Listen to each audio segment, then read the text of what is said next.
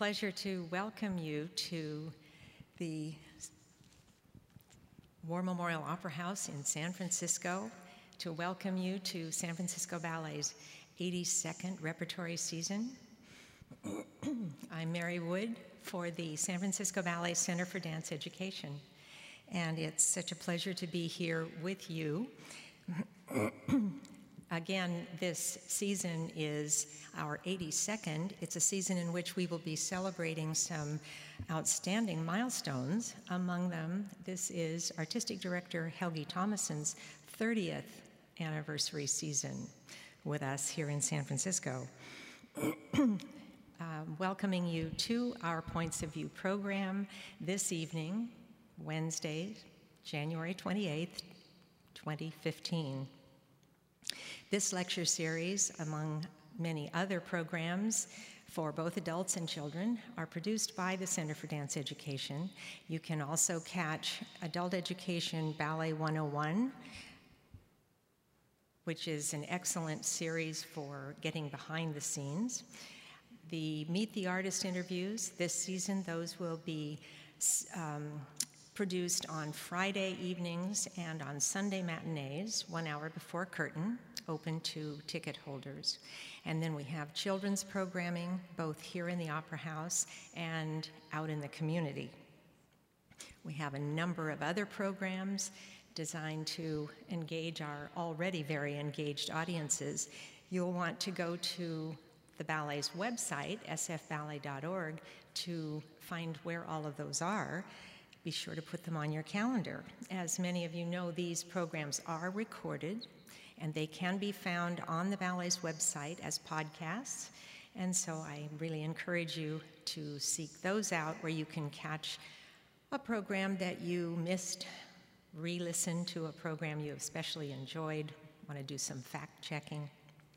So it's always a pleasure to see familiar faces and old friends here, and it's my pleasure to welcome you as well as to welcome those guests who are listening via the podcasts at a later time. As many of our friends, returning friends, will remember, at the end of this program there is choreography that we will have to explain to you about how to move out of the orchestra, and if you are not holding tickets, where you're supposed to go, and if you are holding tickets, where you're supposed to go. So stay tuned for that announcement that we will review at the end of the program. There are probably tickets remaining for this evening's performance, so if you don't happen to have one, that's yet a third option. A very popular feature of these Points of View programs, of course, is a question and answer period. And those of you who are returning to this great space here in the Opera House know that the way we make this work is to ask you to come to the standing mic that's at the foot of the aisle. You can see it standing right there. And that enables us to hear your question. It enables everyone else in the house to hear your question, and for it to be recorded, and for us to better answer it for you. It can be a little bit of a challenge if you're sitting in the very middle of a full row to get out and get to the mic. So think ahead, and if you imagine that you might want to ask a question, begin making your way to the center aisle, and we'll try to make it possible for you to get to the mic.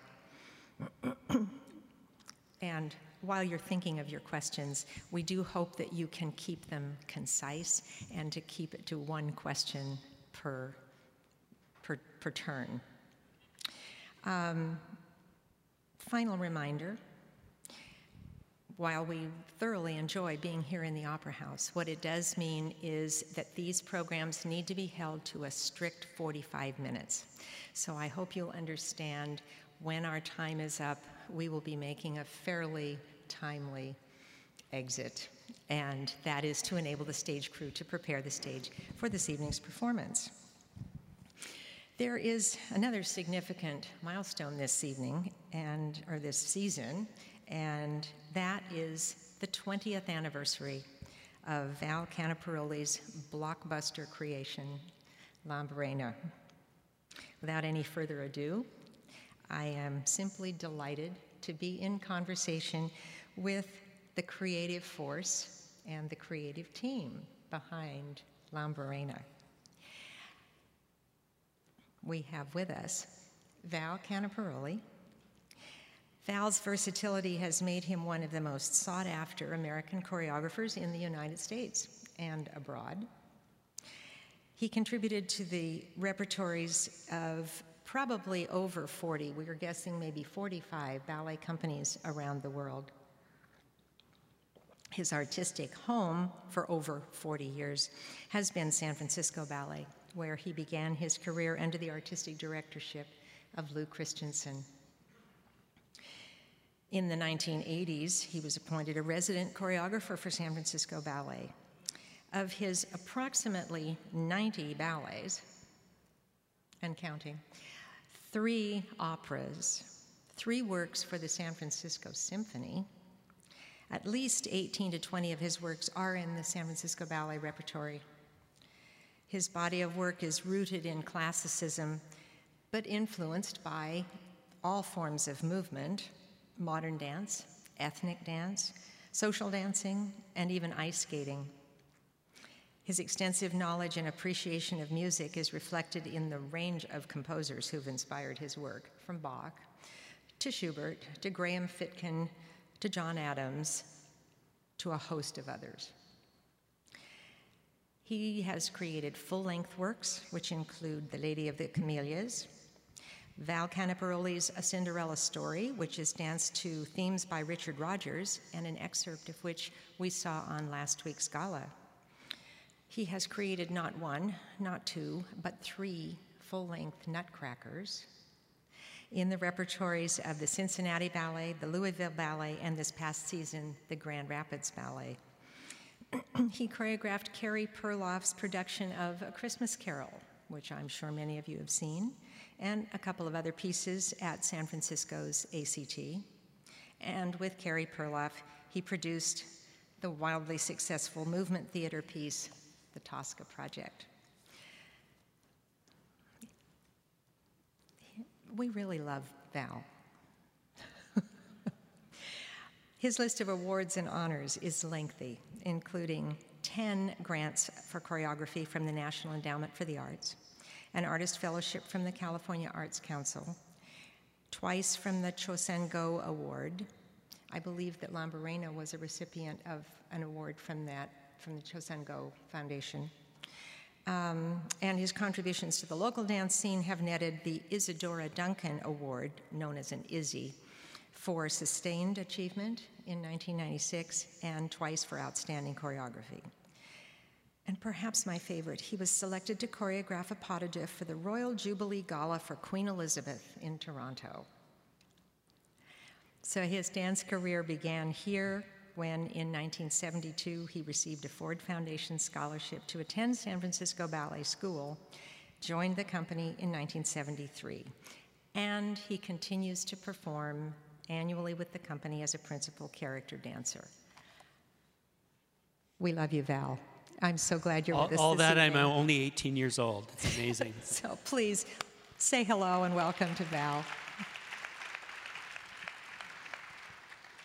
Sitting next to Val is another very familiar face. Betsy Erickson was born in Oakland, California, began her formal dance training at San Francisco Ballet School on a Ford Foundation scholarship, where she studied with Lou and Harold Christensen.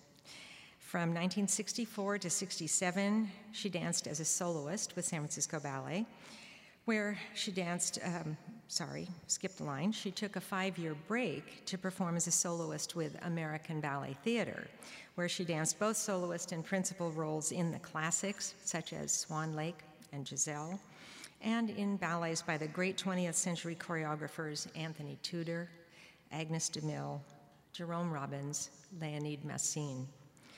In 1972, she returned to San Francisco Ballet, where she performed principal roles with the company until 1984. During that 16-year career, her repertory also included principal roles in works by George Balanchine, Jerome Robbins, and Michael Smuin. She was, in particular, a muse for Lou Christensen, who created any number of roles for her, most especially his last work, Vivaldi Concerto Grosso, a work in which the central potito was created especially for Betsy. I think you actually danced that at some time with Val. I did. Following her retirement in '84, Betsy served as ballet mistress for Oakland Ballet for 7.5 years. She had choreographed a number of works at San Francisco Ballet, and during her tenure at the Oakland Ballet, continued to choreograph. She has received many awards and fellowships, including a California Arts Council Fellowship, 6 National Endowment for the Arts grants, and adding to her diverse portfolio, she has served as the artistic director of the National Ballet of Colombia in Bogota in 1986. Betsy returned to San Francisco Ballet as ballet master in 1992 and is responsible for the rehearsal of various ballets from the repertory, including works by Lou Christensen, of course, Helgi Thomasson, Jerome Robbins, notably Mark Morris, and most notably Val Caniparoli. So, Betsy, so delighted you're here with us this evening. Thank you. And now, I am most honored to introduce Naomi Diouf. Have I said that right? Close. Who has walked with Val, or perhaps I should say danced with Val, since Lambarena's beginnings as an African dance consultant. Naomi is an artistic director, an extraordinary credentialed teacher, dancer, choreographer, singer, and costume designer from Monrovia, Liberia. She has served as a guest lecturer at many venues and was awarded several honors in Holland, South Africa, Singapore, and Taiwan. As an expert in West African dance and culture, she's done extensive research and comparative analysis of dance forms from around the world and has consulted and choreographed for numerous performing companies in the United States and abroad. We're so looking forward to her reflections on the creation of Lambarena. Naomi, thank you so much for being with us this evening.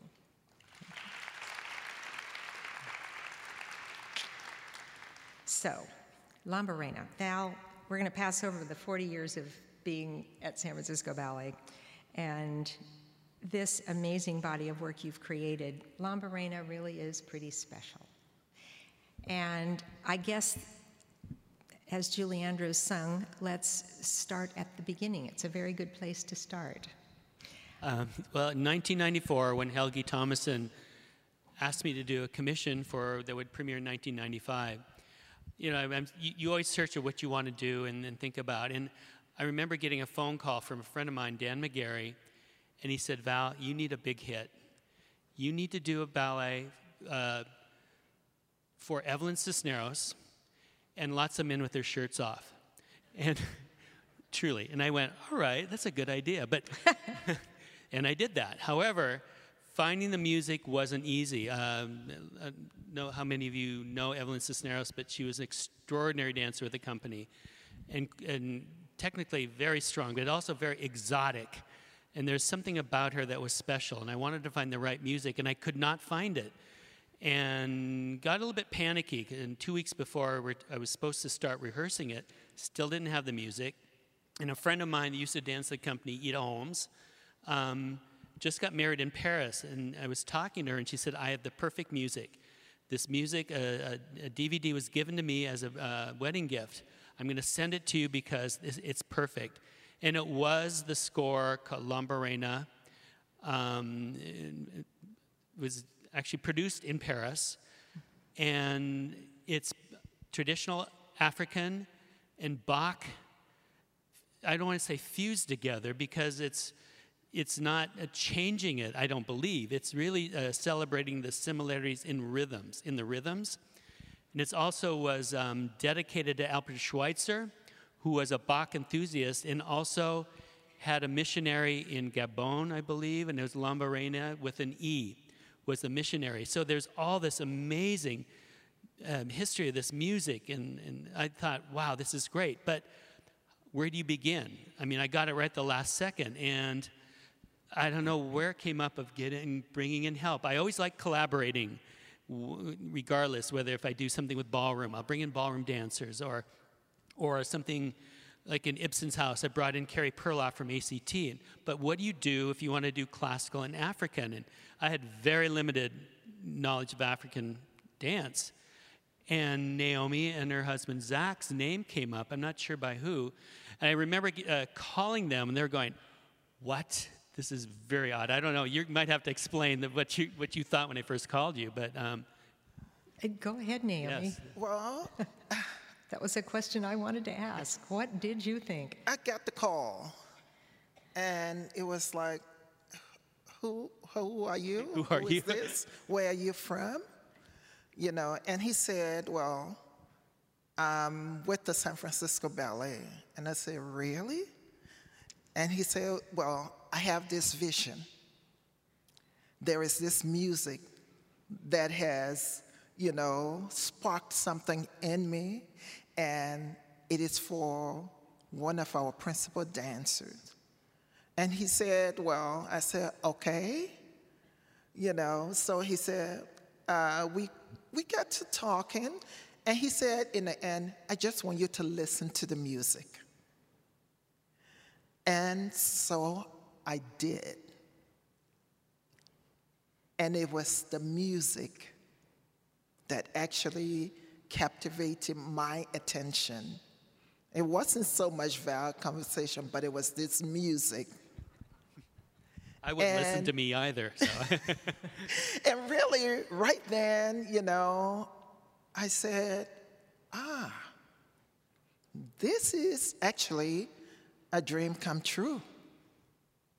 Because I remember when I was a little girl in Monrovia, my father did a lot of traveling, and so we were exposed to actually classical music. There were times in our home, and I had one brother in particular, that's all he wanted to hear. So, I mean, when this idea came and Val talked about it, and he played the music, and when I heard the combination, even though, you know, he did say it's not a fusion, when I think about the dance, I do think about a sort of a fusion, but the music is a partnership, it's a collaboration, and listening to the music, I envision Albert Schweitzer sitting on the banks of this river listening to Bach and also listening to these women sing as they worked. And I said, wow, what a beautiful vision. And so that was the inspiration. So he needed to say nothing else. I saw his vision in the music. And that was my motivation to join Val in this partnership. But it was great because we had never met, and the first rehearsals, Zach and Naomi, and they would bring, which I loved, your children. Loved it. It's a whole different culture of the family and bring the children. The children are helping too. I have I don't know, was it your son? He was maybe this. Ibrahim. I have pictures of him correcting Evelyn. And it's so cute. She's looking down at him, and he's just really, you know, telling her what needs to be done. But I loved that time. It was an incredible creative process. So how do you do this? I mean, the women are in point shoes. The classical ballet is up, and African dance is into the ground. Yeah. How do we do this? And we just kept working on it. It's harder on the women in this production because the men are in flat shoes, but the women have those hard point shoes, and they are required to be down in the ground, but then up on point. So I feel bad for them, but what they've come up with, and we've come up with, is amazing, where it is classical dance. A company that is not classically trained could not possibly do this ballet, and which is interesting. And I think we threw out a lot of information, but we kept a lot. There's actually I don't know if you remember, Naomi, we have an entire finale. There's I have in the VHS, because it was Evelyn's solo, then we were going to have this big finale. But the solo ended up so incredible that I went, we don't need this finale. I mean, we discussed it a lot, because you don't end with a solo, and everyone kept saying, you can't do that. Right. And I went, well, try me. We're going to do this. Thank God it worked, because you cannot top that solo at the end. The whole ballet is built for that joyous solo at the end. Of course, everyone comes in at the end with her. But that was a challenge. I mean, it was really unconventional, the whole process. But I must say, I think Evelyn was the key. I think she was also willing to take a risk that you probably wouldn't find many classical trained dancers ready to take. And as a dancer, I always say dancers must take risks. They must be able to explore their world, and she was warm, she was open, and I think being that she was that openness, it was really easy to start something different that Lambarena ended up with. And I think she created the path for many of the classical trained dancers to be able to actually feel like, I can do this, and I'm not afraid. It might make my body sore, but I can do this. And I think she was the right person to start the piece. So it was a good starting place. I wonder if we could ask Betsy, who was there from the very beginning, I understand, to describe. We have Val's passion and Naomi's passion about their creation, but you were there watching, listening, taking notes, I assume learning the movement. How did this work come out of this foment of creativity? It was amazing. It was such a fertile time. It just felt like the whole room, the whole building was buzzing with excitement over what was going on. And it was such a diversion to see classical dancers move their hips and their torso and like Val said, really dig into the ground. It was just a wonderful learning process and a wonderful collaboration. And I just tried to support it in any way that I could, just be there. Val would say, what do you think? What do you think? And I'd say, keep going. You're on the right track. Don't give up. What do you think about ending with Evelyn's solo? And I said, try it. See how it feels. See if it feels complete. And I think it turned out to be the right decision. And we do have that whole finale that that has never been performed. We'll dig it out and look at it sometime. But it was just amazing. And to find all of the rhythms and all of the nuance in the music. There's voice and there's drums and there's just so many textures. And to find all those layers, and Val would just keep digging into more and more into the layers of movement and the layers of the music until, he just felt satisfied that he had explored it completely. And I think that's what it is now. It just feels like a complete work of art that has explored so much and opened up so many ideas and just like total imagination coming to life. And it's actually one of the most exciting parts of my job is to see something start out from nothing and suddenly become something, and it just came out of everybody's imagination and blood and sweat and everything else. I keep trying to, let me finish my question. You might be answering it, and you can also jump in with whatever. This is really nitpicking, but I'm trying to imagine myself in that studio, that hour or 2 hours. Is it Val saying, I want you to do this? Is it Naomi teaching everyone this incredible movement, and I'm hoping to get you to explain some of it, and then Val saying, okay, I want one of those and one of those and one of those? I would love to know what the actual creative action was. And I don't totally remember, to be honest. It was so weird. It was such a crazy time. I just remember I'd do the steps, whatever, then I'd watch Naomi, and we kind of go, well, loosen up here, or you're too tight, too upright, or we just really collaborated on it, because, again, my knowledge of African dance was limited. It's gotten better, hasn't it? Yeah, I can do a lot now. But I just watched her and Zach, and I went, wow, let's take that, let's develop it. Now let's take that movement, now let's put it into a classical. Bring it back to the African. I mean, we just really morphed a lot. Over the 20-year span of this, it has actually gotten better and better, I believe. The more I'm comfortable with African, and you're comfortable with the ballet dancing, and I love you coaching the ballet dancers on, which is great. And I love that. It's really morphed into something even stronger than it was 20 years ago with every time we work together. I have to say, when just recently when Naomi and Zach were in the studio and Naomi was showing a movement and explaining what she was doing, because the dancers were slapping their feet really loud. I remember you said, and you demonstrated actually this movement again, and the dancers were just transfixed watching Naomi move, and it was just so beautiful. They understood immediately, because of the way that Naomi moves, what needed to be done, and it was just wonderful. And it is always exciting to see.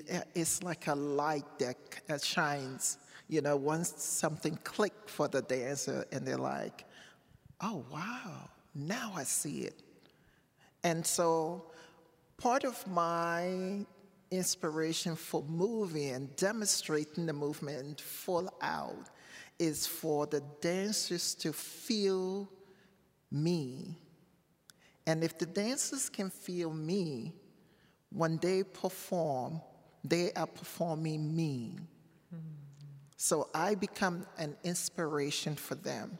So that's why at times when we go, Val would say, do a class. And so I would actually do a class before we even get into the dance. So I actually put the dancers through an African technique class. And they have to take their shoes off and feel the ground under their feet. Because to experience African dance and the groundedness, right, they must be able to become bare feet. And like I said to the dancers last night, you must, before you go on stage, imagine you are in the savannah, somewhere in Africa, and you are running with the gazelle. That's how you must think about getting on stage and performing Lambarena. I wanted to ask, you've now talked a little bit about the feet. Some stories I've heard over the years have to do with hands and eyes. Can you describe, you're free to jump up and demonstrate, but if you can, describe some of those elements that are so particular. Well, one in particular movement that the dancers are doing is like a royal dance. And royal dances are very graceful because it's actually dances for, when you are in the presence of the king and the royal family. And so you have to talk with your hands. You have to talk with your eyes. You have to, the movement is not aggressive. It's very subtle. It is flowy. So we go through these. We go through these, and the eyes are up, but not using the head, just the eyes. And it is not an easy thing, So we communicate with our hands, with our eyes, our body. We're utilizing our upper torso, the ribs. So again, it's a challenge. And what I have to tell the dancer is this. Think about, how many of you in the audience have cats? Okay. When you stroke a cat, you have to be gentle. If you rub the cat too hard, it's going to get back at you. So you have to use the movement as if you are stroking a cat. And that's how I have to communicate with the dancer, relate the movement so that it clicks and it becomes the movement that I want for the piece. We have a few images that we should look at. And when we are looking at the images, one of the things that's going to occur to us is the extraordinary costumes. And I wonder if you would, one of you, talk about how the costumes came to be and a little bit of the specialness of those extraordinary costumes. Just a few notes here. And then here we have Lorena Fejo dancing. That's the Evelyn part, is that correct? And Frances Chung, who also dances that part. This is I'll use the term iconic picture that was all over the world of Evelyn for years. One of the men. Can you describe what are we seeing behind? What's the set piece? Well, in the set, Sandra Woodall is the designer of this, and when I do a work, I collaborate right away with designers. I don't choreograph it, then invite the choreographer in. So we talked about this and talked about the music and talked about, first of all, the costumes. When you look at them, they are the breeches, air of Bach, or even the corset of the women, that's Bach. But when you look at the textures, the textiles, is it Kinte? And that's where this comes from, where it reflects the music. It's a fusion, but yet it's very distinct. And in the back, Sandra Woodall collects things. You walk down the street, she's picking up things off the street all the time. You go, Sandra, stop it, like a little kid. But in this case, she was picking up leaves, dead leaves. And when you look at these, you see this right here, it's when you cut a leaf in half and you see all the veins in it, it becomes a terrain. So she stacked them in back, so it could be bones, it could be a terrain. I mean, it really was, but the inspiration were leaves. So yeah, we really collaborated from the very beginning on this. But one of the things when you look at the design, especially from in the audience, you can actually feel like you are being placed somewhere in the savannah in East Africa somewhere, because of the look. And with the men pants, you could think about Malian mudcloth, because it has all of that. I know, even having a conversation once with Sandra on the phone, it was, okay, what could the men wear on top that, will represent this piece? And so, all is reflected again out of the music, out of the set, out of the costuming. There's another good example of the design of the men's breeches. The women's costumes, that's a fabulous picture. And there's one of the three women that we passed. Each of those three dresses is different.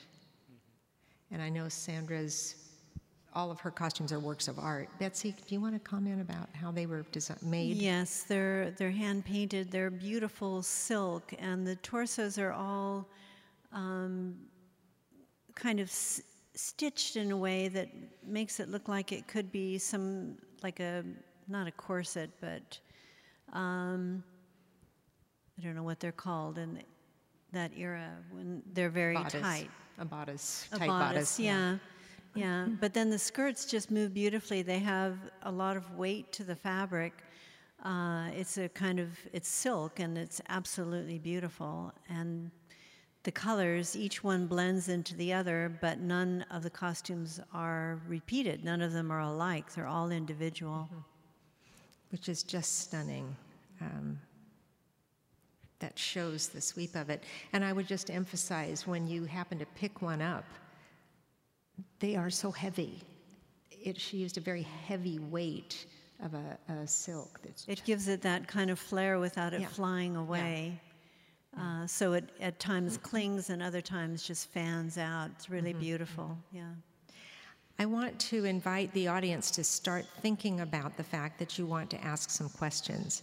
And if a few of you have some questions ready, to start making your way to the center microphone. And while you're doing that, I thought I would throw out just one more item for you all to discuss. I don't see anybody running for the mic, but I'd love to think that you have been stimulated to ask some questions. Let's fast forward 20 years. The work is performed around the world. We've said, what, 40-some? No. It's about 16 companies. That's right, 16 or so companies do Lambarena. Yeah, not counting the solos and parados are used a lot in competitions all over the world or in galas, and it's sometimes performed separately. So I can't even count that. I mean, it's so many. That's its own, has a life of its own, is to take the ballet somewhere else. How do you make that happen? Does Naomi get to go? They whenever a company does it for the first time, Naomi comes. I think it's crucial that they get that, the experience, because you can't get that anywhere else. I mean, I can't give it. So it's really crucial that they do come, and the first time especially. Sometimes you come a second time, depends. But it's very important. I always say, I say this every time I talk, is ballet is expected to be brilliant the first time it gets on stage. We don't have the luxury of previews, workshops. Let's take it out of town before the press gets and sees it, like movies and Broadway and film. We're expected to be geniuses right away, and it's impossible. We do a work, and you put it on stage, you maybe have 2 or 3 days. So you don't know if something's going to work. And if you're lucky enough, if it does pass that first test, and it's repeated or other companies take it, that's when your work needs to be done. That's when we start tweaking. That's when you start working on it. So 20 years of working on this has been a blessing. And Balanchine tweaked his works, masterpieces up until his death. It's what we do. It's what you do to perfect it and make it better. And this piece has really developed over the years and into a stronger piece even than when it first opened. I think that's what keeps it alive, too. It's on the dancers that are performing it now. The company, oftentimes in the studio, Val will change something to suit a particular dancer because that's how their body moves, and it keeps it valid and it keeps it up to date. So we do have a question. Can you step up to the mic and let us hear your question? I hope this is a naive question. I know nothing about classical African dance or traditional. When I was at Berkeley in the 60s, I would go to parties with Nigerians and Ghanaians, and of course the big dance then, and apparently still, it was the high life. And the dance was, the movements were forward and downward. And when the talking drum part came, everybody knew what the drums were saying, and they would talk along with it. Now, does this have any sort of relationship to the kind of dancing that you were teaching?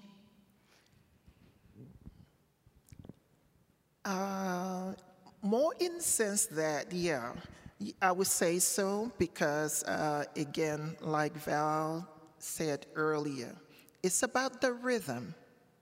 The rhythm, for me, because my background is traditional, because my background is about rhythm, when I come in, I'm always emphasizing the rhythm. Let the rhythm communicate to you. Feel the rhythm. Become a part of the rhythm.